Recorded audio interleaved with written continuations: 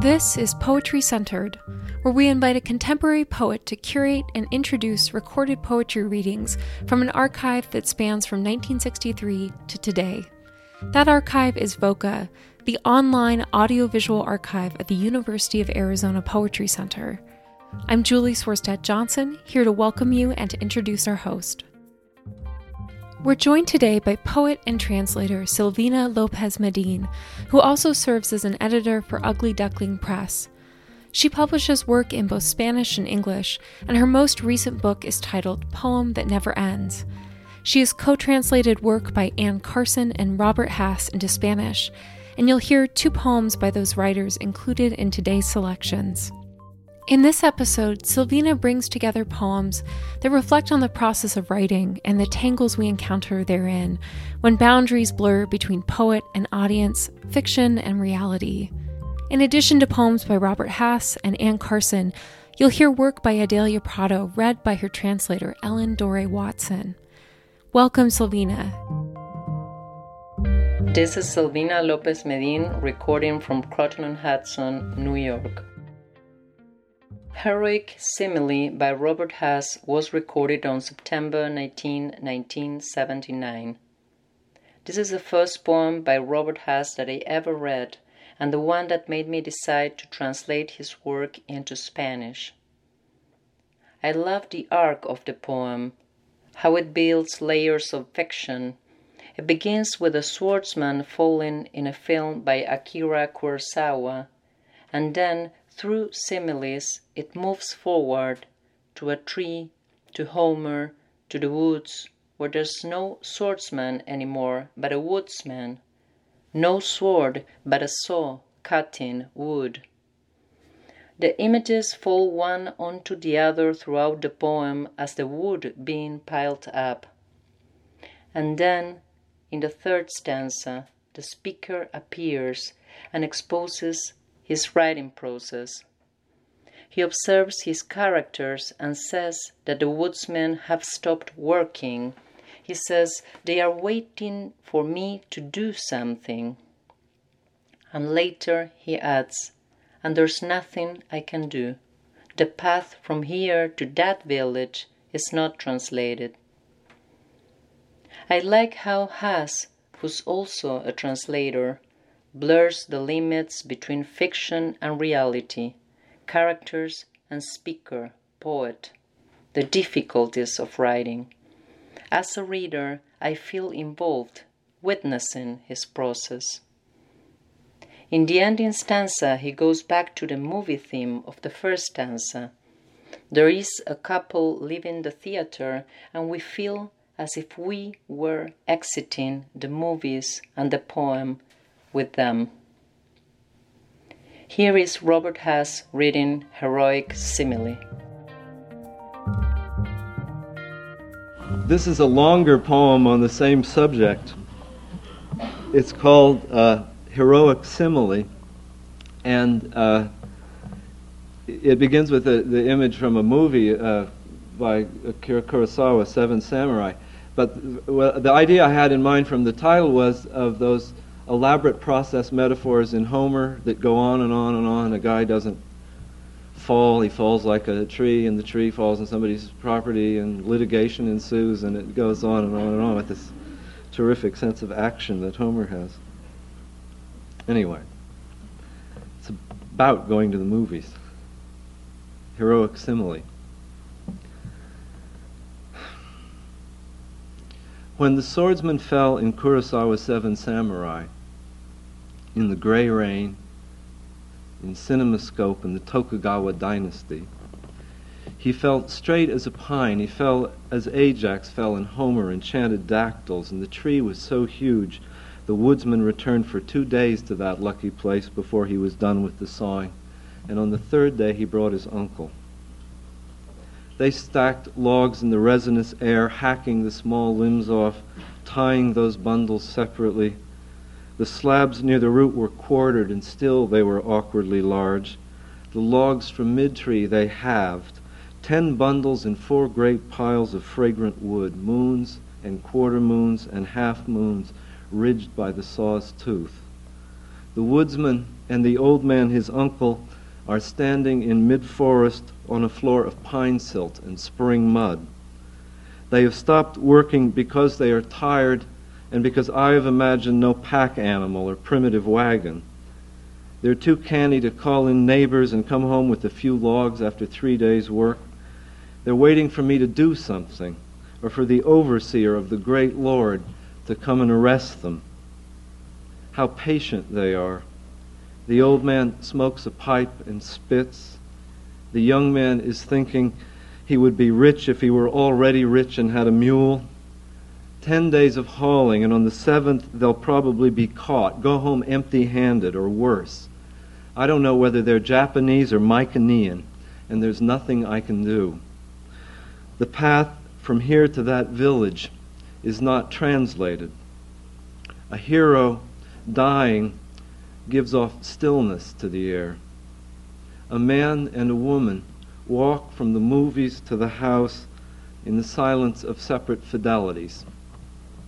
There are limits to imagination.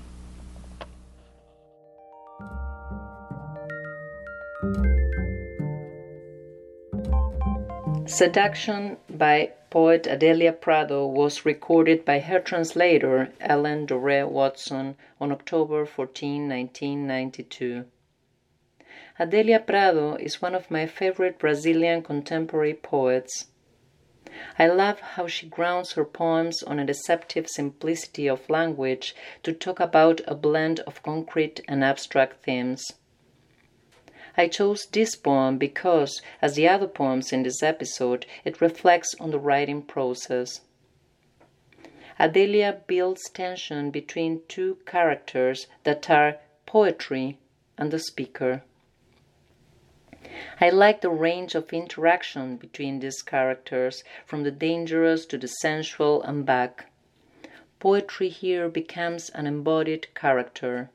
Poetry catches and forces the speaker. Poetry picks up her skirt and lets me see, draws her hot tongue across my neck.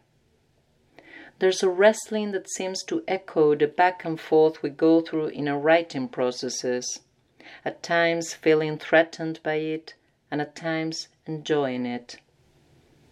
I like how she brings poetry down to earth from its sometimes elevated status, and how the ending line goes back to the toothed will of the first line, but adding one more layer of music through the rhyme will still. Adelia says poetry's toothed will is made of steel, as if saying whatever happens in the process, poetry ends up happening, its strength persists. Here is Adelia Prado's translator, Ellen Doré Watson, reading Seduction. I'm very happy to be here. I'm very sad not to be here standing next to Adelia. Some 4.5 years ago, when my daughter, who was named after Adelia's her godmother, was only 8 weeks old, Adelia came to this country for the first time, and we did a reading tour through New England and New York City, and it was truly exciting to stand side by side with her and celebrate the poetry. So I'd like to feel like she's with us tonight. The Alphabet in the Park is made up of selections from Adelia's first 3 books of poetry. And I'm going to begin with 3 poems from the first book, which is called Bagagem, which means baggage. Seduction. Poetry catches me with her toothed wheel and forces me to listen, stock still, to her extravagant discourse. Poetry embraces me behind the garden wall. She picks up her skirt and lets me see, loving and loony. Bad things happen, I tell her. I too am a child of God. Allow me my despair. Her answer is to draw her hot tongue across my neck. She says, rod, to calm me. She says, stone, geometry. She gets careless and turns tender. I take advantage and sneak off. I run and she runs faster. I yell and she yells louder, 7 demons stronger. She catches me, making deep grooves from tip to toe. Poetry's toothed wheel is made of steel.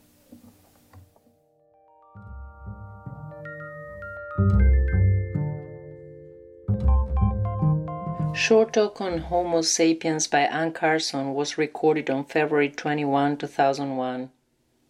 Anne Carson is a poet I have had the honor to translate into Spanish. This poem, as the others in this episode, reflects on the writing process. The poem begins saying, quote, "With small cats, Cro-Magnon man recorded the moon's phases on the handles of his tools," end of quote. Those three first words, "with small cats," also seem to talk about what Carson is doing on the language level. With small cats, the poem only has 6 sentences.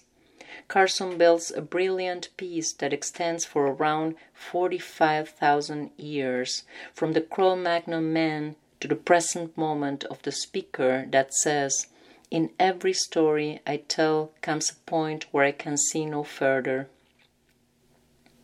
The speaker acknowledges the difficulties of writing, as in Robert Haas's poem, as in Adelia Prado's poem. Yet, blinded, she keeps on telling. She writes the rest of the poem. Poetry ends up happening. It persists. Here is Anne Carson reading Short Talk on Homo Sapiens. Okay, now, secondly, I would like to read to you a few selections from the first things that I ever wrote. This is a collection called Short Talks. And Short Talks, a short talk is a 1-minute lecture on this or that subject. And I feel I invented this form. And I did so when I was teaching at Princeton in the 80s. If you've ever been to Princeton, you will know why there was a need for the invention of such a form.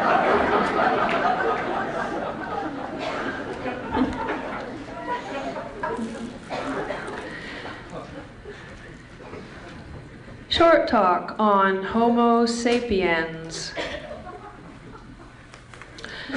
With small cuts, Cro-Magnon man recorded the moon's phases on the handles of his tools, thinking about her as he worked. Animals, horizon, face in a pan of water. In every story I tell comes a point where I can see no further. I hate that point. It is why they call storytellers blind. It is a taunt.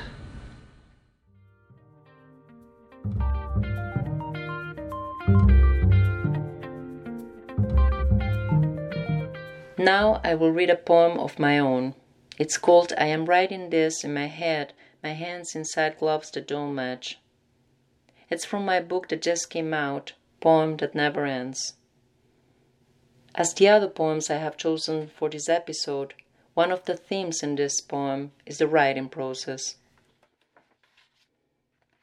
I am writing this in my head, my hands inside gloves that don't match. I lose at least one from the pair per season and hold on to the other. That single glove left behind still contains the lost one.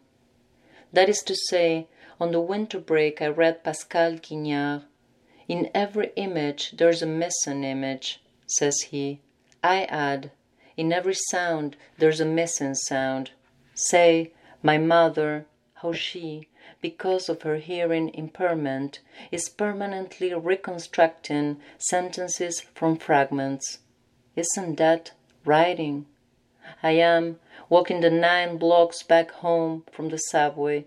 It is minus 18 degrees, and I'll never know how to turn that into Fahrenheit, or how, at times, I focus on something so much as to become something else. Gloves prevent us from breaking apart. Gloves are not relevant in Buenos Aires. This cold does not exist. The kind that makes you turn not only your head, but your whole body just to look at what's coming. I did not write much back there. Just brought a couple of summer images, my mother and I, at night standing in front of a white wall, killing mosquitoes. My mother, my sons, I, in the backyard, hurrying to take away the clothes from the clothesline under light rain.